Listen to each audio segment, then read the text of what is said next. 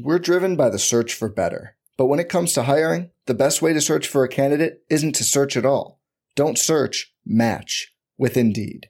Indeed is your matching and hiring platform with over 350 million global monthly visitors, according to Indeed data, and a matching engine that helps you find quality candidates fast. Leveraging over 140 million qualifications and preferences every day, Indeed's matching engine is constantly learning from your preferences. Join more than 3.5 million businesses worldwide that use Indeed to hire great talent fast. And listeners of this show will get a $75 sponsored job credit to get your jobs more visibility at Indeed.com/Blue Wire. Just go to Indeed.com/Blue Wire right now and support our show by saying you heard about Indeed on this podcast. Indeed.com/Blue Wire. Terms and conditions apply. Need to hire? You need Indeed. This podcast episode is brought to you by Coors Light. These days, everything is go, go, go. It's nonstop hustle all the time. Work, friends, family, expect you to be on 24/7. Well, sometimes you just need to reach for a Coors Light because it's made to chill. Coors Light is cold lagered, cold filtered, and cold packaged.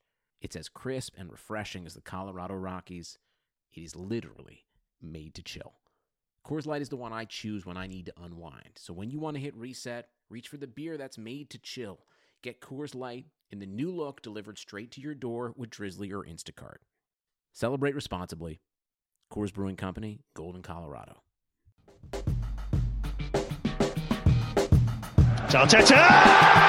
What a strike! What a screamer!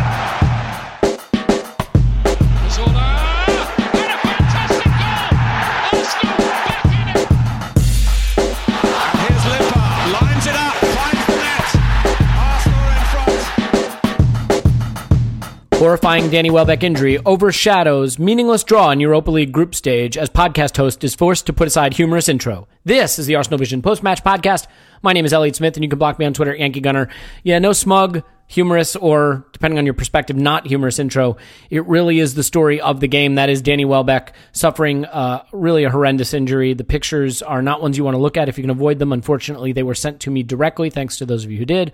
But yeah, sad day. We also lost Lichtsteiner to a muscular injury.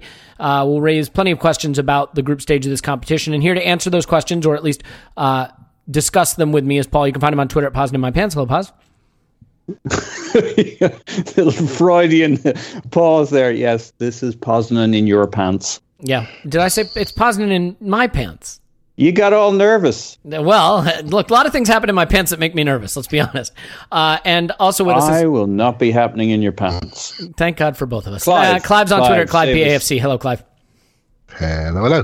Hey, want to thank everybody who joined us yesterday for our live match commentary. Weirdly, some people seem to like it, so we'll probably do it again in the future. If you missed it, you can always go to arsenalvisionpodcast.com/live and listen to our live audio when we do it. You don't have to download anything. You don't need an app. You don't need to sign in, a login. There's nothing. You just stream it right from there if you want. And then we put it up on Patreon as a recording. Sync it with the game, hey, couldn't you? The adults are talking.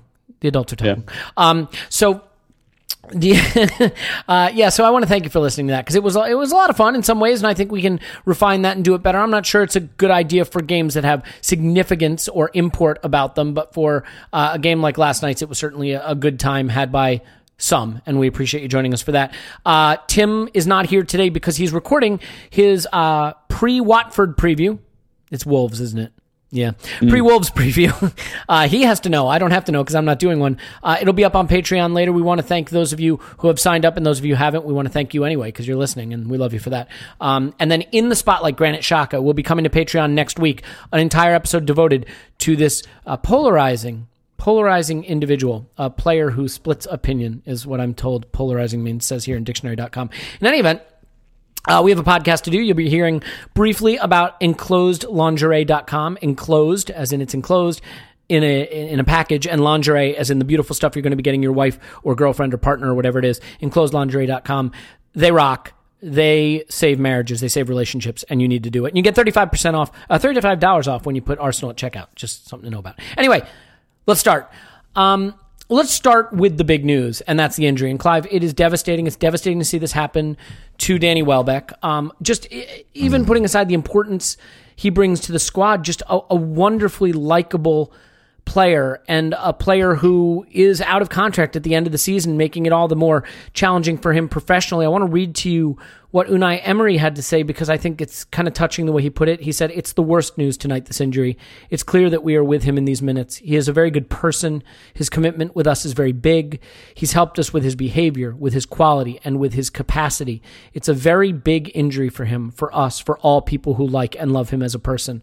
I think that's very well said by a manager still learning the language. And for Danny Welbeck now, it is a question as to what happens going forward. What's your reaction to the injury and what it means for the player and club? Yeah, there's only one reaction. That's extreme sadness, really. And you can, players do polarize opinion, but I suppose whether you respect his game or not, almost every fan can see that this guy is a nice guy. And when nice guys get hurt, you immediately go to the human side. He's a human story, really, and he's had a real rough go. He's had a number of injuries that have been quite unusual. He had the knee problems, bone problems, and he has like a meniscus stroke, ligament problem, just tackling back. And it's so innocuous injuries have taken so many games from him. And the window of an athlete is very, very small when you're in your peak years. And he's lost a couple of years of football due to innocuous injuries. And here comes another, I'm guessing, at 4 to 6 months. And it's a real shame on the human side for somebody that does not deserve it. And on the football side, I think it's a major, major blow for our squad. To be able to say you've got Danny Welbeck as your third forward is a big thing, and I think it's a major part of Arsenal's efficiency and goals in the area, because we're able to lay power down and speed and presence for the full 90 minutes every game with 2 strikers on the pitch minimum. And we're not going to be able to do that now. We're going to be reliant on attacking midfielders having impact in the box and having the personality in the box to deliver. And I think it's going to be a major challenge in the multi-competitions we're going to have to approach. And Elliot, I'm looking for silver linings here, and mate, there isn't. What happened last night could potentially impact the Spurs game, December 19th. It'll impact the latter stage of the Europa League, and it's going to impact the Christmas period when we load games up in a small period. And I think this is going to really challenge this consistency that we are developing this season. And I am absolutely gutted. Yeah, as a human interest story, it's terrible. As a football story for Arsenal and the player, it is terrible. I think the thing that's so hard is he has so much energy and he does so many things that make the opposition uncomfortable that he is such a loss late in games when we're chasing a game or trying to keep a game and the opposition is tired, and his energy is so difficult to deal with. And I'm going to make a comparison that's going to seem maybe a little bit unfair, maybe not generous enough to Welbeck, but he is kind of our Marouane Fellaini. And what I mean by that is he is not the most skillful player at the club. I think it is fair to say that. Some people might say that harsh, but I think it's fair. But he is the player that we use, similar in the way to what Mourinho does with Fellaini, who we bring on, and wherever we play him across that front three, he causes problems with his physicality, his burst of pace, his leap, his aerial ability, his strength to hold on to the ball. He's not the most elegant player, but what he can do makes the opposition uncomfortable. They surely don't like seeing him come on late, and I think that's a big loss for us.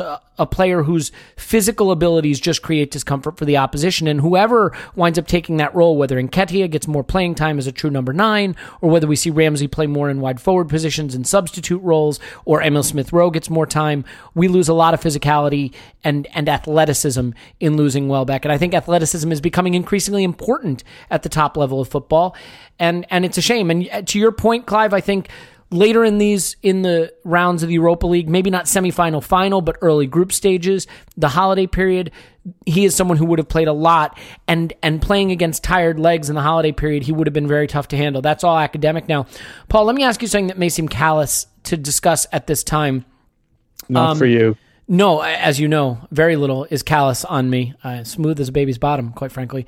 Do you think that this maybe gives other players pause when thinking about playing for that lucrative Bosman? I mean, it is obviously, look, that is not the priority. I get it, but we're doing a podcast. We discuss things. It is what it is. I mean, Welbeck is now going to be out of contract, coming off a really horrific injury with question marks about what he's able to offer another team, and it may affect the caliber of team that's in for him and the amount of money they want to spend on him.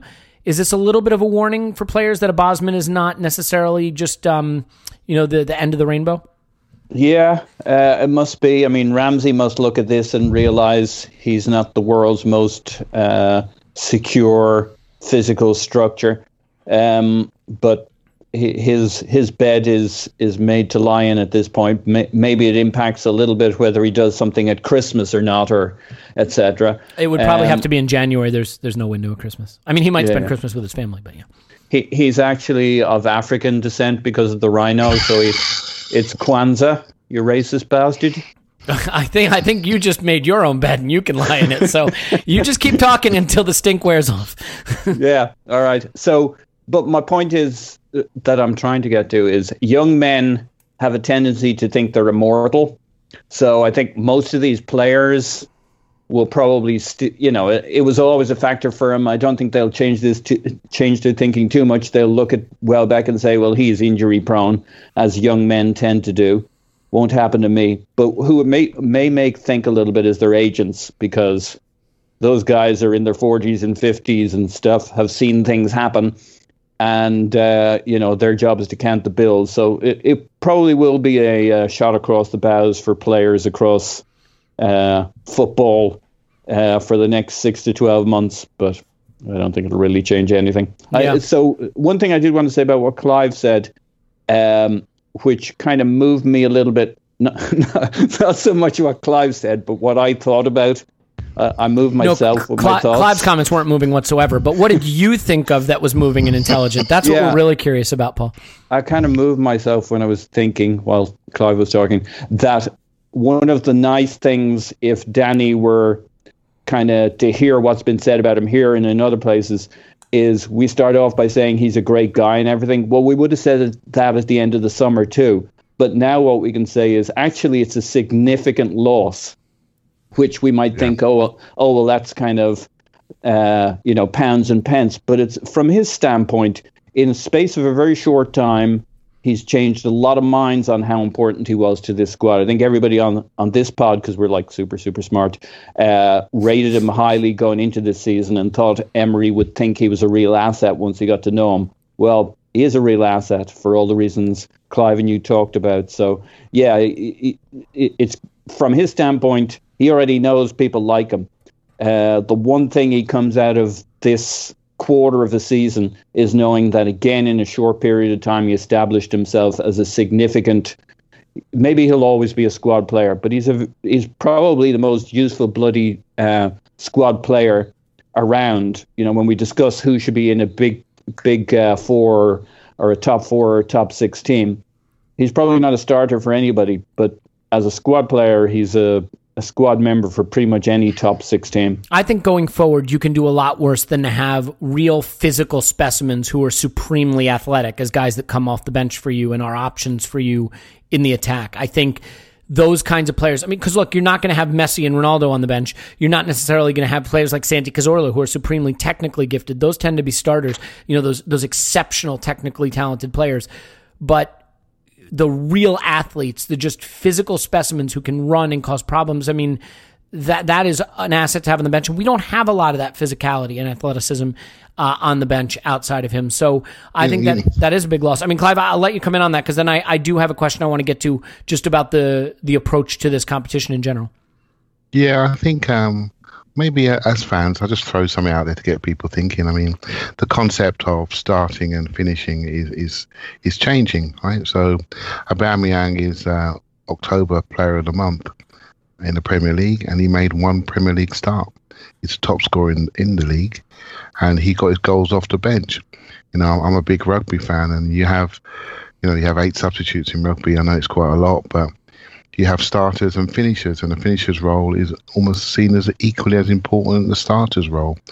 And I think that's where Emery's really benefited and really done well. He's recognised that you need a certain energy at the start of the game and a certain energy at the end of the game, and all the players are part of that. And I think everyone keeps assuming that Welbeck wants to go away and start somewhere. Well, you can have 25, 30 games in a 60-game season playing for Arsenal, or 40 games playing for Crystal Palace. I know which one I would choose, right? So, is it the games for Crystal Palace? No, choose the games for Arsenal. I got that wrong. My bad. 50-50. I'm with you, Clive, because we've also seen people who made the move to a Crystal Palace or whatever for their 40 or 50 games and still get benched. So exactly, it doesn't mean good anything. Here. Yeah, he's good here. He's good, and he's good for the dressing rooms. Obviously, he's well liked within the club. There are people saying he's one of the most popular players the last 10 Do you think we'll re-sign him? Years. I mean, he's not going to have a lot of suitors, would be my guess. Do you think we'll re-sign him on something approaching a reasonable fee? This injury he will fully recover from. And this is not somebody that's carrying a couple of chins. He's like an Adonis, for Christ's sake, right? Which means he lives perfectly, right? So you saw my camera shot yesterday, and trust me, we're not exactly the same. So Paul, do you want to make the Chinese phone book joke, or is that beyond the pale for you when it comes to inappropriateness? Yeah, it's beyond the pale. Right? Okay. So basically. So this is somebody that's come back from 2 or 3 major injuries, and he has come back the same, if not better. So he understands about rehab and recovery and has to look after himself. And so I always he's 27, he's not 37, so he's got plenty of time to come back. The rumours, just from reading Twitter today from people on the medical side like Ben Dinnery say, full recovery, the operation's done, dislocation's back in place, away we go, it's a fracture. Beautiful. It's all about ligament damage. You're much worse off with the type of anterior cruciate where you lose maybe a couple of ligaments. They're the ones that are really Don't say tough. that, Clive. I got to stop you because Paul ripped into me yesterday when I said, let's hope that's a break and not ligament damage. And he said, you fucker, you're hoping for a broken bone for our player. Yeah, broken bone is clean, right? Exactly. Thank you. You can build muscle quickly. With ligaments, you lose something there. When you talk about ligament replacement and ligament trimming and things like that, that's major. Are you listening, Paul? Are you hearing this?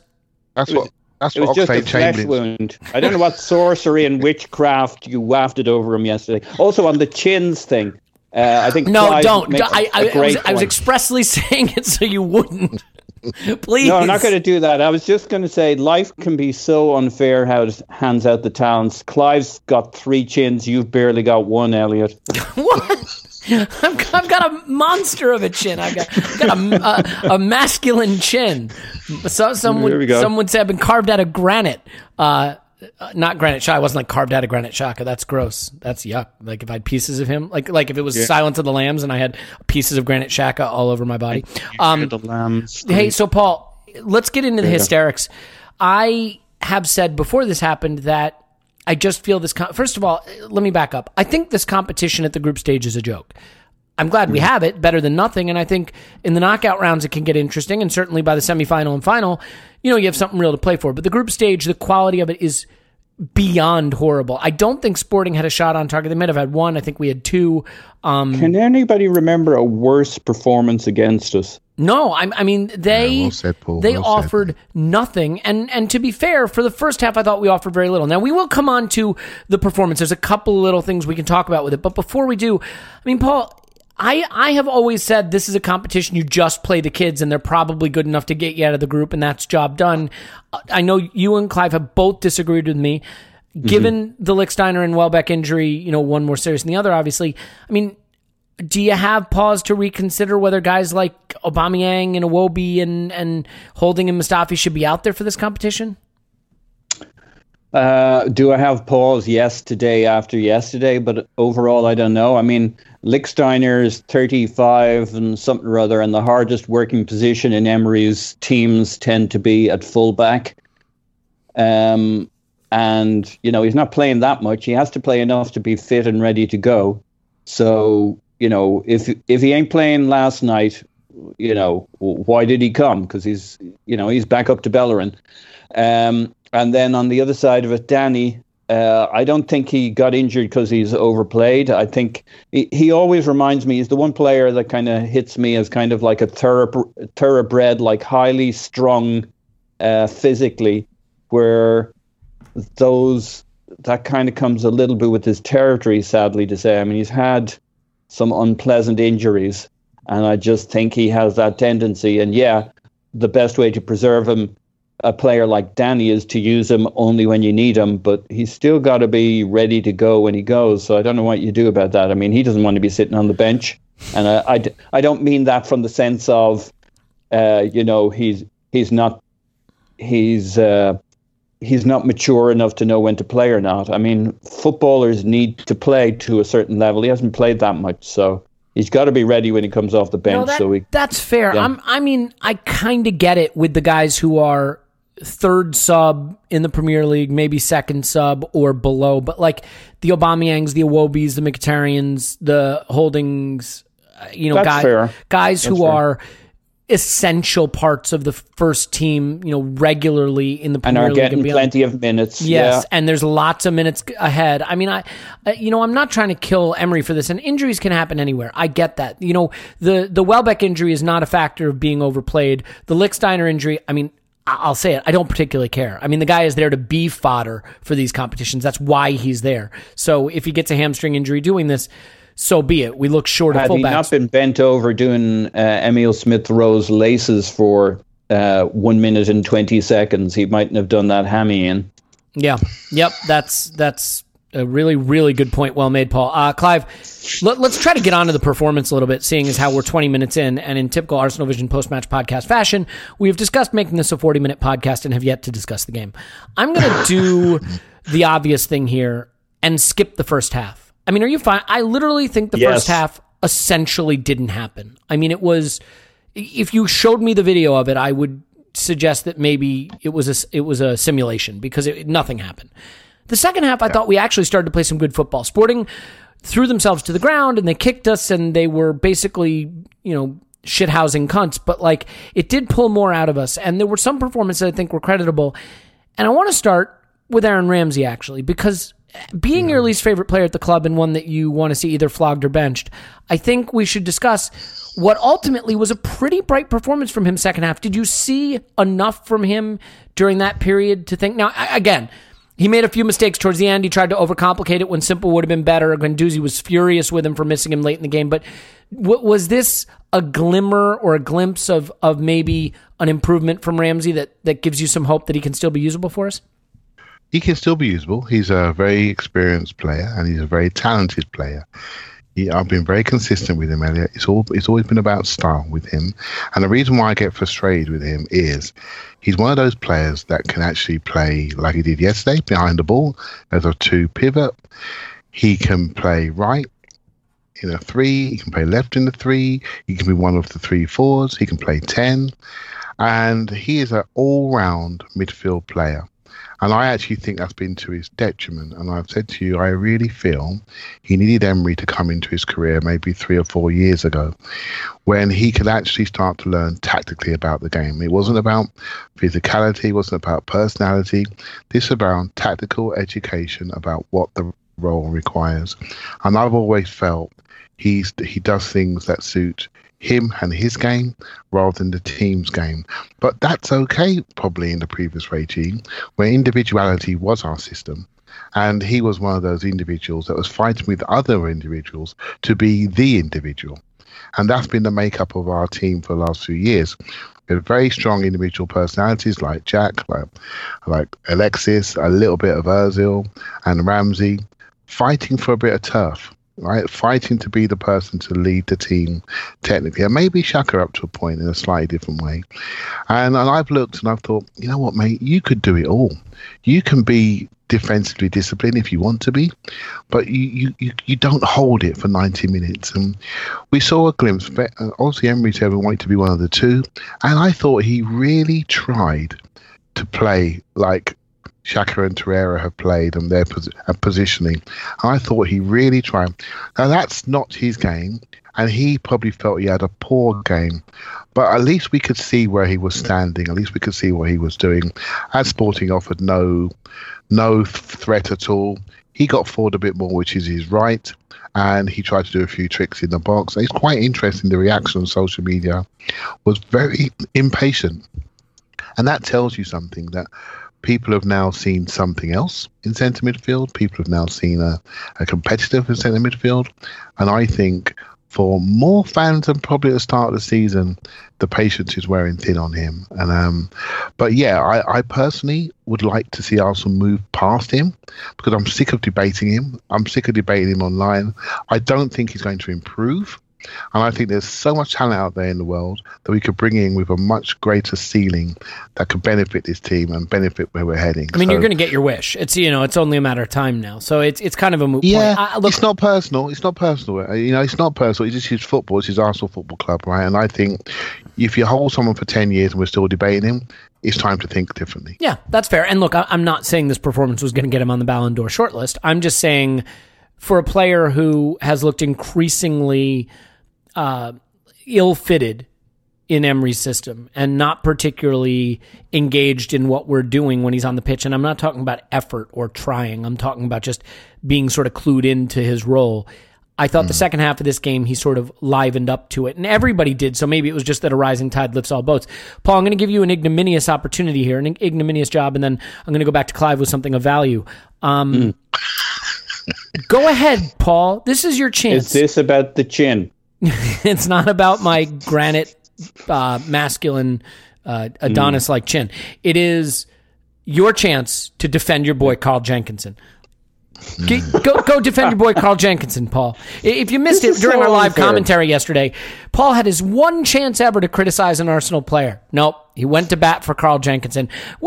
If you haven't seen a GIF or a video of his attempted volley in this match, you have to run to the internet and find it. I have retweeted it, certainly. It's a beauty. Swing and a miss, but it kind of hits off his foot sideways, goes backwards. It does go the opposite direction of the goal. And what's just amazing is for him to try a piece of skill like that. I love the confidence. I like Carl Jenkinson as an Arsenal fan. I don't like Carl Jenkinson as an Arsenal player. So, Paul, I mean, when he came off, all kidding aside, and Kolasinac came on, that coincided with our ascendancy and the match improving, because, as we previously discussed, the importance of fullbacks. But do you have anything you'd like to add about Carl Jenkinson? I've been completely misrepresented. Look, it's very fair that I find that I have a massive tendency to try and find a way forward for players who wear the red. There's just no two ways about it. I did not exactly represent Carl Jenkinson as having a future at Arsenal. I said perhaps what we were trying to do was get a fee for him. So if that's defending him, if that's a ridiculous overestimate, so be it. Look, I also think he didn't have a totally terrible game.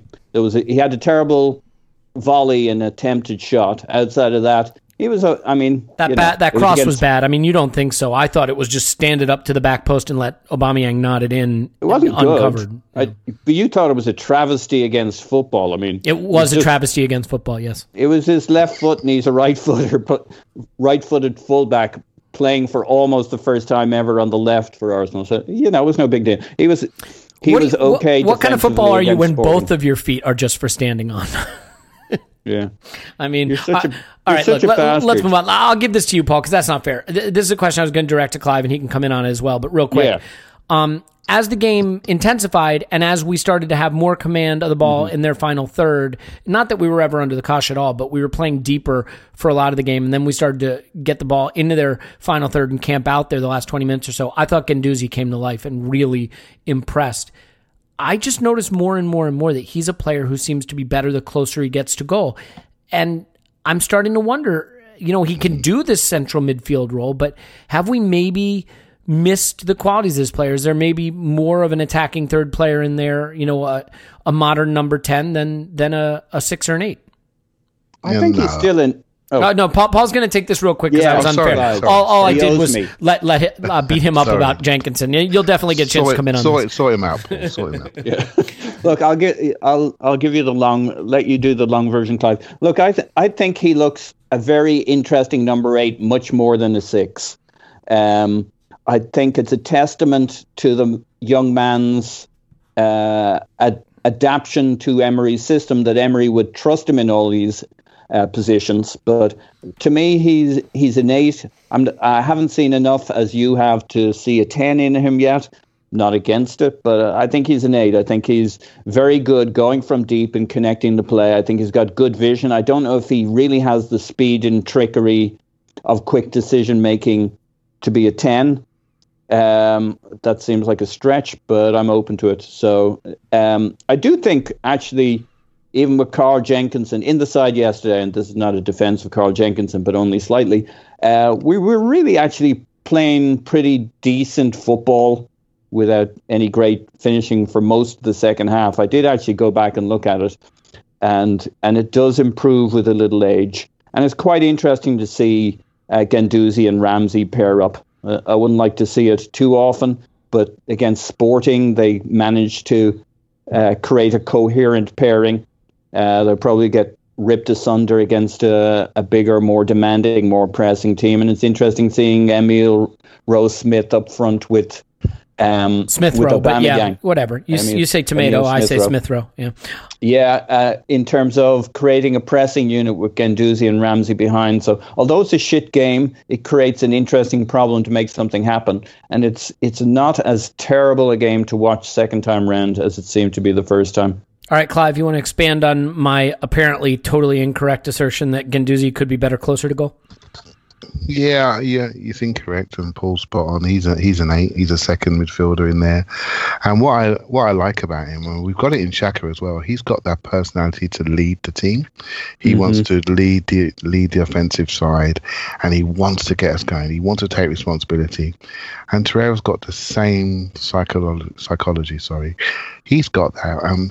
I'm watching this game, and we were watching it on last night as we were talking, and I'm watching this kid just absolutely really want the victory, putting the ball down and restarts, chasing his pass, trying to make something happen, taking responsibility. You want that in your middle of your team, not at the top end of your team. You want that in the middle. I think his star is rising. And this isn't like, we got a new signing, let me just talk about it because he's new and he's fresh. I'm projecting forward here. This guy's 19. He's 19 and he's walked into Arsenal Football Club, and his personality is dominant. It's dominant in games. He is leading the team.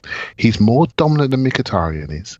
He was more dominant than Ramsey, who's seen off other players and been more dominant. He saw off Oxlade-Chamberlain, he saw off Jack Wilshere, and he nearly saw off Mesut Ozil. And he saw off Alexis Sanchez. He saw him off, right? I'm the dominant person here. I don't care what you lot are doing. I'm going to do what I'm going to do. Guendouzi's coming, stood next to Ramsey, centre midfield, and I could only see one player. I couldn't take my eyes off him. And that's down to what he's doing. He is getting the respect of everybody around him, and he's demanding things to everybody around him. And he grows into every game and every situation, doesn't he? He does, and he's not perfect, Paul. He's not perfect, but my goodness, he's been at this club 2-3 months. I mean, what is going on here? What is going on to have this level of impact? And I know some of the opposition he's played against has not been the most stellar opposition, but he's still doing it. Now, think back to some of the other players that we've been watching come in over the last few years, and I don't think they've had a similar personality impact to the team. And I think he's really a shining light for young players to say, this is how you join the club. This is what you do. So I'm looking at Maitland-Niles. I'm looking at Nelson when he comes back. I'm looking at Smith Rowe, and potentially in a year, maybe or so, you're looking at young Chris Willett. And these are the next ones off the rank. And then you look at where Iwobi and Guendouzi are now with Torreira, and they are a nice little tight group with Bellerin, similar ages, between 19 and 22, 23. And I like them all. I generally like them all, and I think they bring a lot of personality, physicality, speed, technique. I think Smith Rowe, if anything, I think he dropped a little bit lately in the last couple of games. I actually think, I know he's playing the 10 role, and we can sort of hide him in there. If he gets pops, it doesn't matter. And but if he just gets near the goal, it's great for his confidence and he's scoring. But I think physically he's found it quite tough. He would have come off yesterday if it wasn't for the injury, I'm sure of it. And Eddie would have come on for him.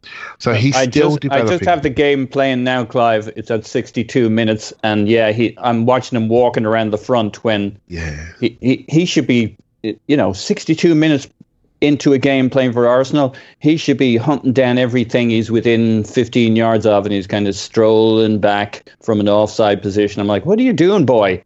Yeah, he's learning, mate. He's learning. Sometimes with my own son, sometimes you got to learn how to pace yourself. He blows himself out, makes 5 runs in the first half, then goes dizzy for about 5-10 minutes, and he comes back again. And it's like I say to him, mate, you make a run long, then make a short run inside. Cause your man some problems. Don't make the same run. You're on a train track up and down the line. You got to vary your game. And I think Smith Rowe, he's just out there and he's busting a guy in front of the whole crowd. And I just think he blew up. And that's fine, right? He's 18. Last January, I think he was playing against Colchester in the FA Youth Cup and looking very childish. Now now 9 months later, he's in the Arsenal first team Europa League, looking like a man. He's looking strapping and he's developing, and it's all happening for him. I just think we've got to be a bit patient. It won't happen by tomorrow. And I think Willock had a stormer against Forest Green 2 days ago or something. I don't know if you saw anything on that, but maybe there's life in him. I mean, absolutely played out of his socks. Yeah, you know what, Paul? When Willock was the one that was selected ahead of people like Ben Sheaf and Marcus McGuane and people like that, I was thinking, well, what's going on here? I don't see much in him. I don't see it. Yep. And I'm thinking, so I started to watch it more closely, and this is about development, how it's so hard to read. I'm thinking, McGuane and Sheaf, they're better than him.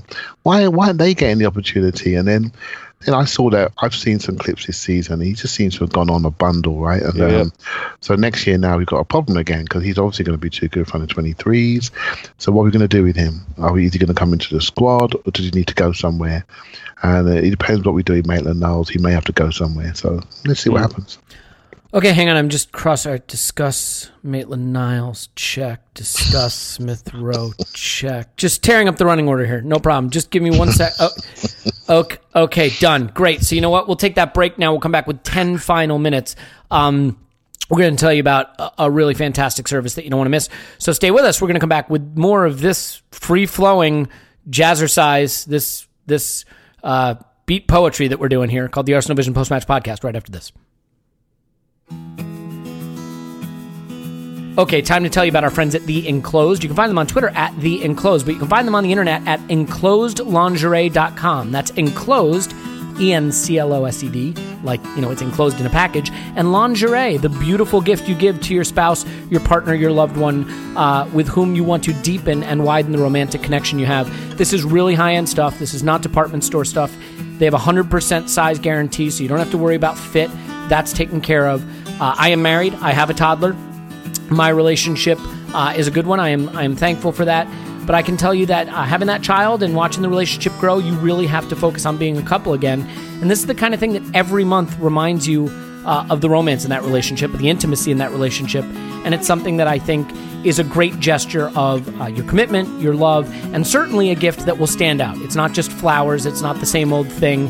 And the great thing is, it's every month, so it's something to really look forward to. You should go check them out at enclosedlingerie.com. Enclosed, E-N-C-L-O-S-E-D, lingerie, L-I-N-G-E-R-I-E, I believe, .com.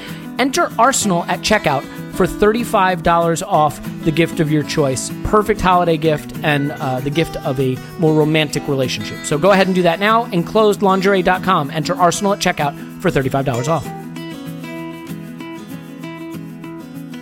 Okay, we're back.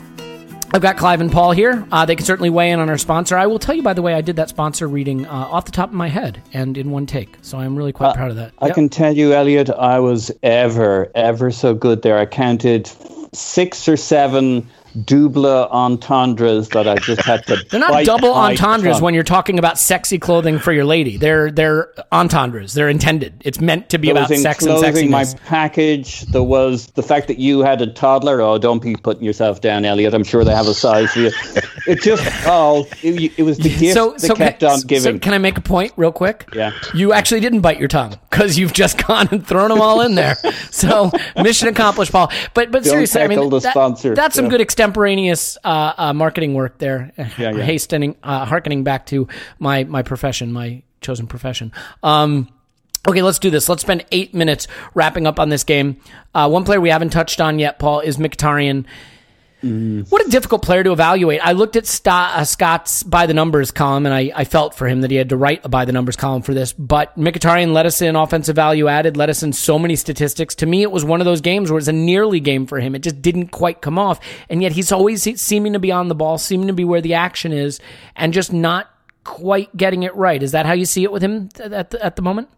Yeah, and as I said the other day, I mean, I didn't have him down as a confidence player, but maybe there is a confidence thing with him. They said it at United, and maybe the fact that he's been out of the first team for a little bit. But this game and the previous game against Liverpool, he's doing all the right things. He's doing what you want him to do.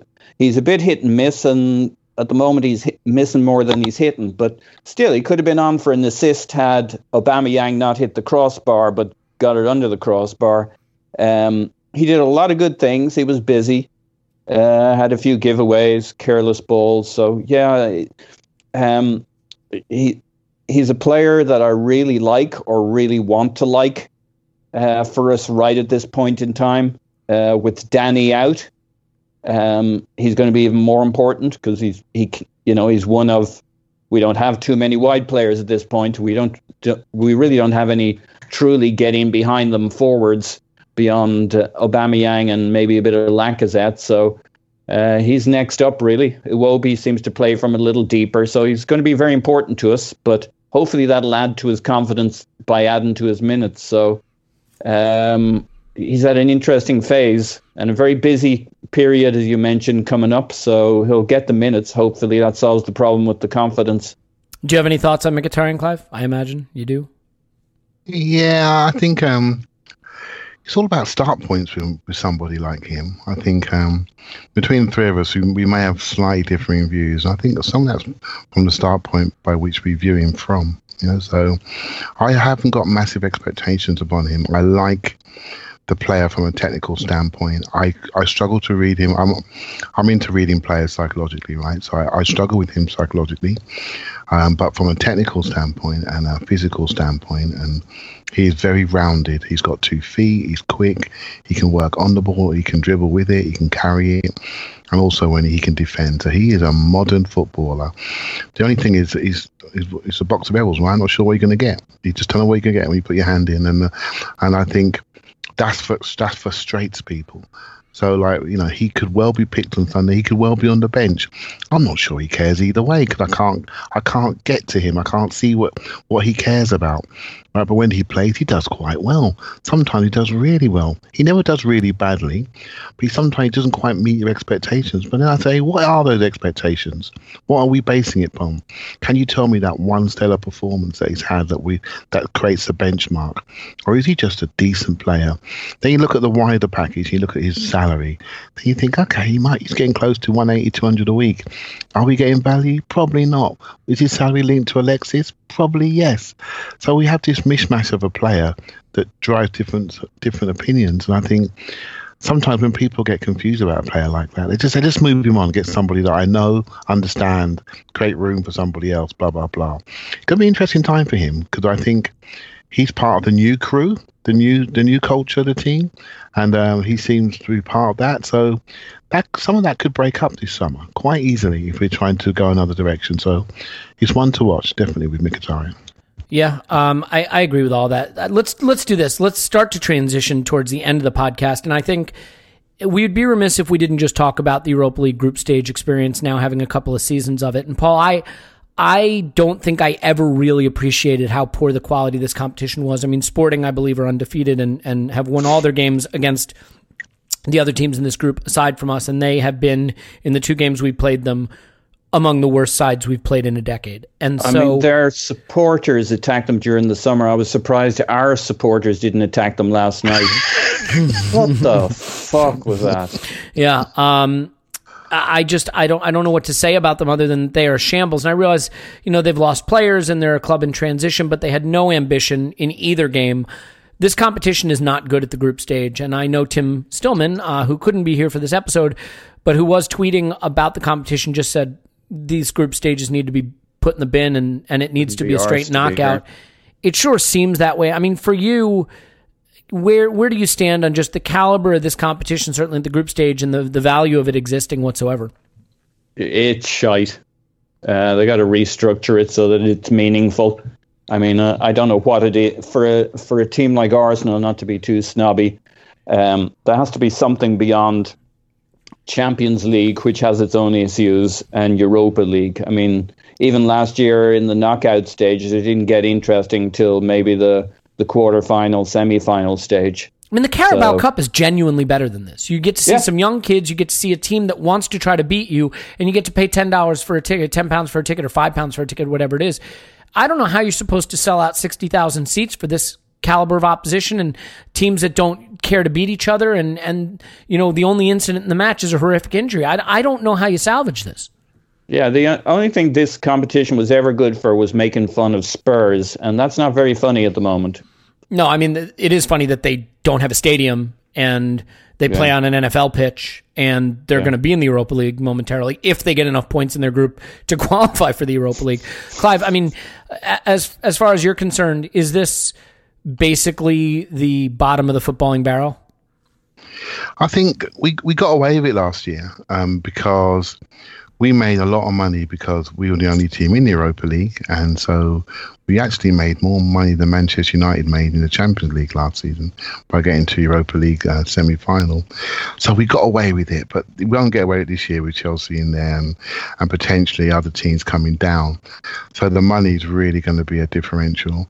And that's what this is all about, Elliot. It's all about making money in these group games. How can we get fixtures turned over? How can we get TV rights? Forget about the fans that pay to go through the door. They might get one decent group game and that's it, and the rest is all about waiting until the turn of the year when the competition really starts. And we're throwing an extra knockout round in there as well, just to make people work hard.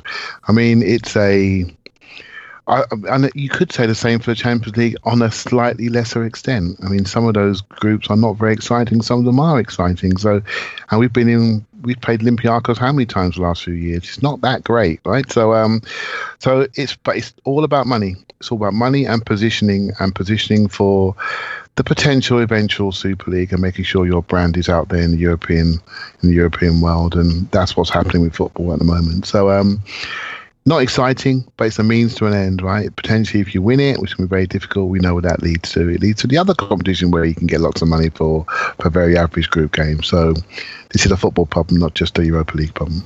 Okay, well said. So let's transition now to just a quick look at the weekend, and I'm talking just a couple of minutes here, and then we'll say goodbye. Paul, it's Wolves at the weekend. They are a team in England that plays in the Premier League. They are off to a pretty good start to life in the Premier League. You don't know where they are, do you? Well, they wander. They're wanderers, so they're wherever you find them next. And I know they'll be in London at the weekend. They're from Wolverhampton, is where they're from. Yeah. Okay. Clearly, I mean, what more is there to know about Wolverhampton Wanderers than they're from Wolverhampton and they wander? I don't know what else you need to know. How big a test do you expect this to be at home? Well, hopefully not. I mean, they've been very good, but they've been attacking, as I understand it. I've watched very little of them, so hopefully it's a decent game. We're coming off the Liverpool game. On the other hand, we've had that damp squid of a Europa League game and the Danny thing. But I mean, the crowd really got behind us for Liverpool. If they can lift us again, because we might need a tone set early in the game against coming off the Europa League game. If they can get behind us and Wolves come and play a little football, hopefully we can get some momentum going and keep that energy going. But I would think there's no reason we shouldn't be flying, except against lesser teams, our stats have not been that exciting, and our first halves have been a little slow. So I think that's the most interesting aspect of this game. Have we turned a corner in terms of how much we produce and display in a game and how we start a first half? Because we came at Liverpool like a train right from the get-go, and we pressed up front, as you correctly predicted. So is this a turning point in how we attack all teams that come to the Emirates, or will we be a little bit more conservative against a lesser team now that the Liverpool game is behind us? I'll tell you this much. They play with a back three, and if they try that shit against us, they're going to get run. That's not going to work for them at all. Yeah. So, I mean, I don't know if they kind of do it like a flat 5 at the back, which maybe is a little different, but if they play the 3-4-3 against us and we go with Lacazette and Aubameyang, they're going to get beat to shit. Clive, any thoughts on that? Yeah, I think Wolves are. Sometimes you time it. If we had played them a little while ago when they played Manchester United late September, I think it might be a bit tougher as we were still forming. But they've lost their last 3 and they're playing us, and they have a break, and I think they play Huddersfield after the break at home. So this is a game that they will be thinking, what can we get out of this? Let's have 2 weeks off and let's reset. They were the team that, one of the surprise teams early on.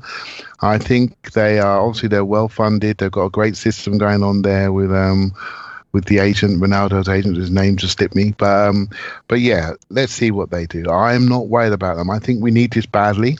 I think we've had a great start to the season as a whole, but we've had a couple of little slips lately, you could say, from a point accumulation perspective. So let's get those points back in right now, especially when Man United are playing Man City, for example. We need to make sure we stay ahead of them. And despite Spurs actually struggling to put one foot in front of the other, they keep stealing wins, and they stole a win from Wolves in their last game. So I think this is very important for accumulation. Have a 2-week break. A lot of our players don't go away, although I saw Leno get called up for Germany, so a few more are getting called up. But then we go into the real crunch this season after international break. I'm not too worried about a goalkeeper getting called up, though. I mean, that's the one position where you think the extra games and the confidence of being an international could help him. So yeah, good for him. Yeah, exactly. I mean, he's not going to be running around much. Let's leave it there. If you're on Patreon, you get Tim's match preview, which would be a damn sight better than what you just heard. If you're not on Patreon, get on there and get that. Otherwise, you can just stick with this garbage that passes for analysis. Jesus Christ. No, I'm kidding. It was really good. It was really, really good, and I'm really proud of everybody. Good job by all of us for coming on here and diligently doing a podcast after the absolute pile of steaming shit that was the Europa League. And there's 2 more games in the group, and we have to do podcasts for both of them. Oh, boy. Anyway, we love you. We really do appreciate you. We are so thrilled to have you. And we, in no way, we're just trying to half-ass this podcast. Paul's on Twitter, Pausing in my pants. Thanks, Paz. Woohoo! Clive's on Twitter, ClivePAFC. Thanks, Clive. Thank you very much. My name's Elliot Smith. Give us a 5-star review. Write nasty things about us in the comments. You can block me on Twitter, Yankee Gunner. Sign up on Patreon if you would be so kind, and you will get great content, including In the Spotlight, Granite Shack, and next week. Don't want to miss it. If you don't want to sign up, we still love you, and we appreciate you, and thank you. Thank you. We'll try to sneak in a halftime show maybe for the Wolves game at the weekend. No promises, but certainly something we'll target. And please visit our friends at enclosedlingerie.com before Paul gets a word in edgewise. We love you. We will talk to you after Arsenal 10, Wolves 0.